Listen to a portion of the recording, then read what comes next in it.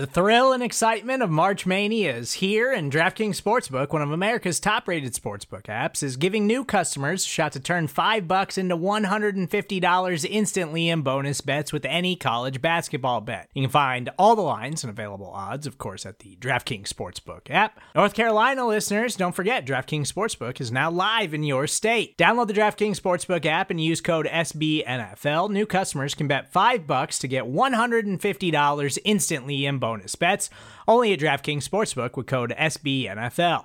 The crown is yours. Gambling problem? Call 1-800-GAMBLER, or in West Virginia, visit www.1800gambler.net. In New York, call 877-8-HOPE-NY or text HOPE-NY. In Connecticut, help is available for problem gambling. Call 888-789-7777 or visit ccpg.org. Please play responsibly on behalf of Boot Hill Casino and Resort. 21 plus, age varies by jurisdiction. Void in Ontario. Bonus bets expire 168 hours after issuance. See dkng.com/bball for eligibility, deposit restrictions, terms, and responsible gaming resources. All right, well, we are continuing our draft weekend coverage here. I'm Taylor Dahl. I'm the host of Making Monsters, and we're kind of rotating, switching some spots, getting different people on here, talking about some picks. So I have a couple today, and we are starting off with the round 5 pick 148. And, of course, we are joined by Jacob Infante. He's been killing it. I know you're probably super exhausted, Jacob, but we have another new Bear. And so you're obviously the lead draft guy here for Windy City Gridiron, and I'm super excited to talk to you about this guy because although maybe some people may not know him personally, the last name's super familiar. So Noah Sewell, linebacker out of Oregon. Jacob, tell us a little bit about Noah and where he can fit on the Bears.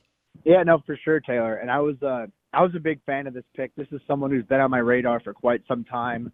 Obviously, the last name being Penei Sewell's brother is going to help out a little bit with that name recognition, but I do think he's a very good player in his own right. You're looking at a guy, I think he's probably best as either a Mike or a Sam, middle linebacker, or strong side of the next level. Physicality, I think that's the big thing that stands out with him. Physicality, play strength. He's a well-built linebacker who's just consistent ability to wrap up at the point of attack and bring guys down. It's really impressive. And he plays with a high motor, definitely that intensity that you can sense the Bears are trending towards, that sense of urgency and just the willingness to hit guys. I think it's massive, really. And he's a guy who tested well at the combine, good straight line speed. I think that his agility does hurt him a little bit. He doesn't necessarily have sideline to sideline range. And in coverage, you may see some issues, but in the run game, he's very good. I think he's going to be a quality special teamer at the next level, and he's really someone I was expecting to go a little bit higher. I had like a 3rd-round grade on him, so to get him in round 5 is really good value on my board. Yeah, honestly, I agree, and I think that you mentioned the Mike or Sam spot, but the Bears went and spent some money and really addressed the linebacker group this offseason and free agency, so I feel like most of us are pretty comfortable in that. So like you said, you were expecting him to be more of a special teams guy initially? Oh, yeah, no, absolutely. I think when you're looking at the Bears linebacker group, it's a big strength of this roster, maybe the biggest strength that they have right now. You're looking at, obviously, Tremaine Edmonds you're bringing in, DJ Edwards you brought in, Jack Sanborn, who's coming off of a very good rookie year, especially for an undrafted free agent. I mean, the competition for playing time on defense is going to be pretty stiff, at least in 2023, but I think Sewell has the tools to develop into a starter in due time. I think special teams is really where he's going to shine because of that size, because of the physicality, because of how hard he plays. And I think that you can never go wrong with special teams value. And I think that when you get a guy who projects as well there as Sewell does, I think that's a really good investment in round 5.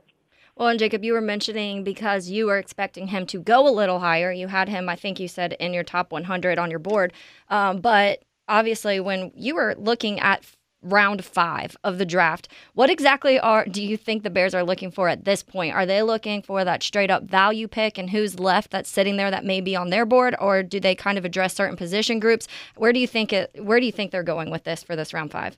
I think they're going pretty heavy on just overall value with the players. I think part of that you see they haven't really addressed edge rusher yet, which I think that's going to be a weakness for them next year, but at the same time, I'm fine, especially on day 3, with the value that they've been getting with their picks, really. So I think we're seeing, going running back, linebacker, wide receiver, having those guys as selections in the 4th and 5th rounds. I think that shows that they're looking not just for 2023, they're looking in the long run. So Roschon Johnson, Tyler Scott, and Noah Sewell, I don't necessarily know how much they're going to contribute right away on offense or defense, but they're all guys that I've had potential future starter grades on, and I could see any of them really developing and coming into their own. So they're playing the long game here, and at the very least, you got some good special teams weapons, which I think all of them, especially Sewell, should be able to contribute at.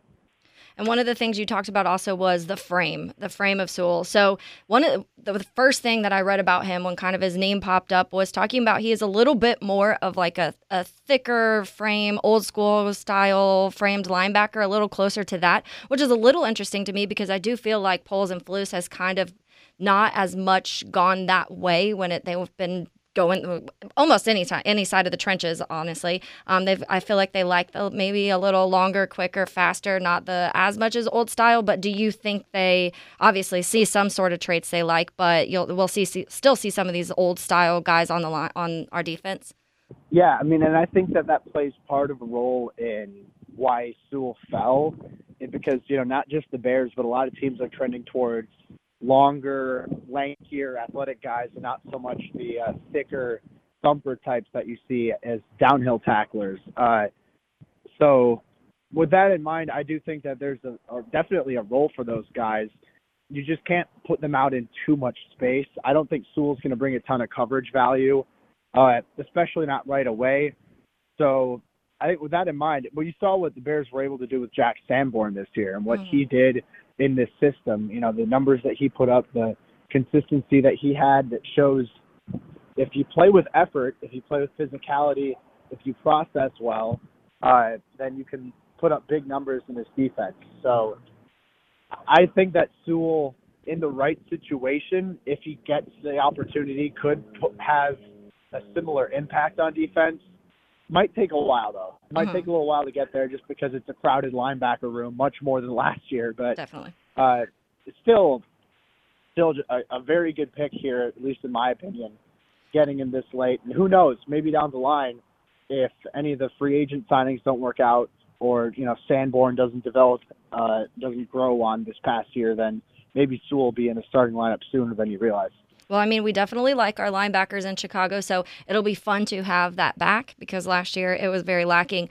You mentioned a little bit ago, too, just about the edge, and I honestly was kind of surprised, too, that they haven't addressed that yet.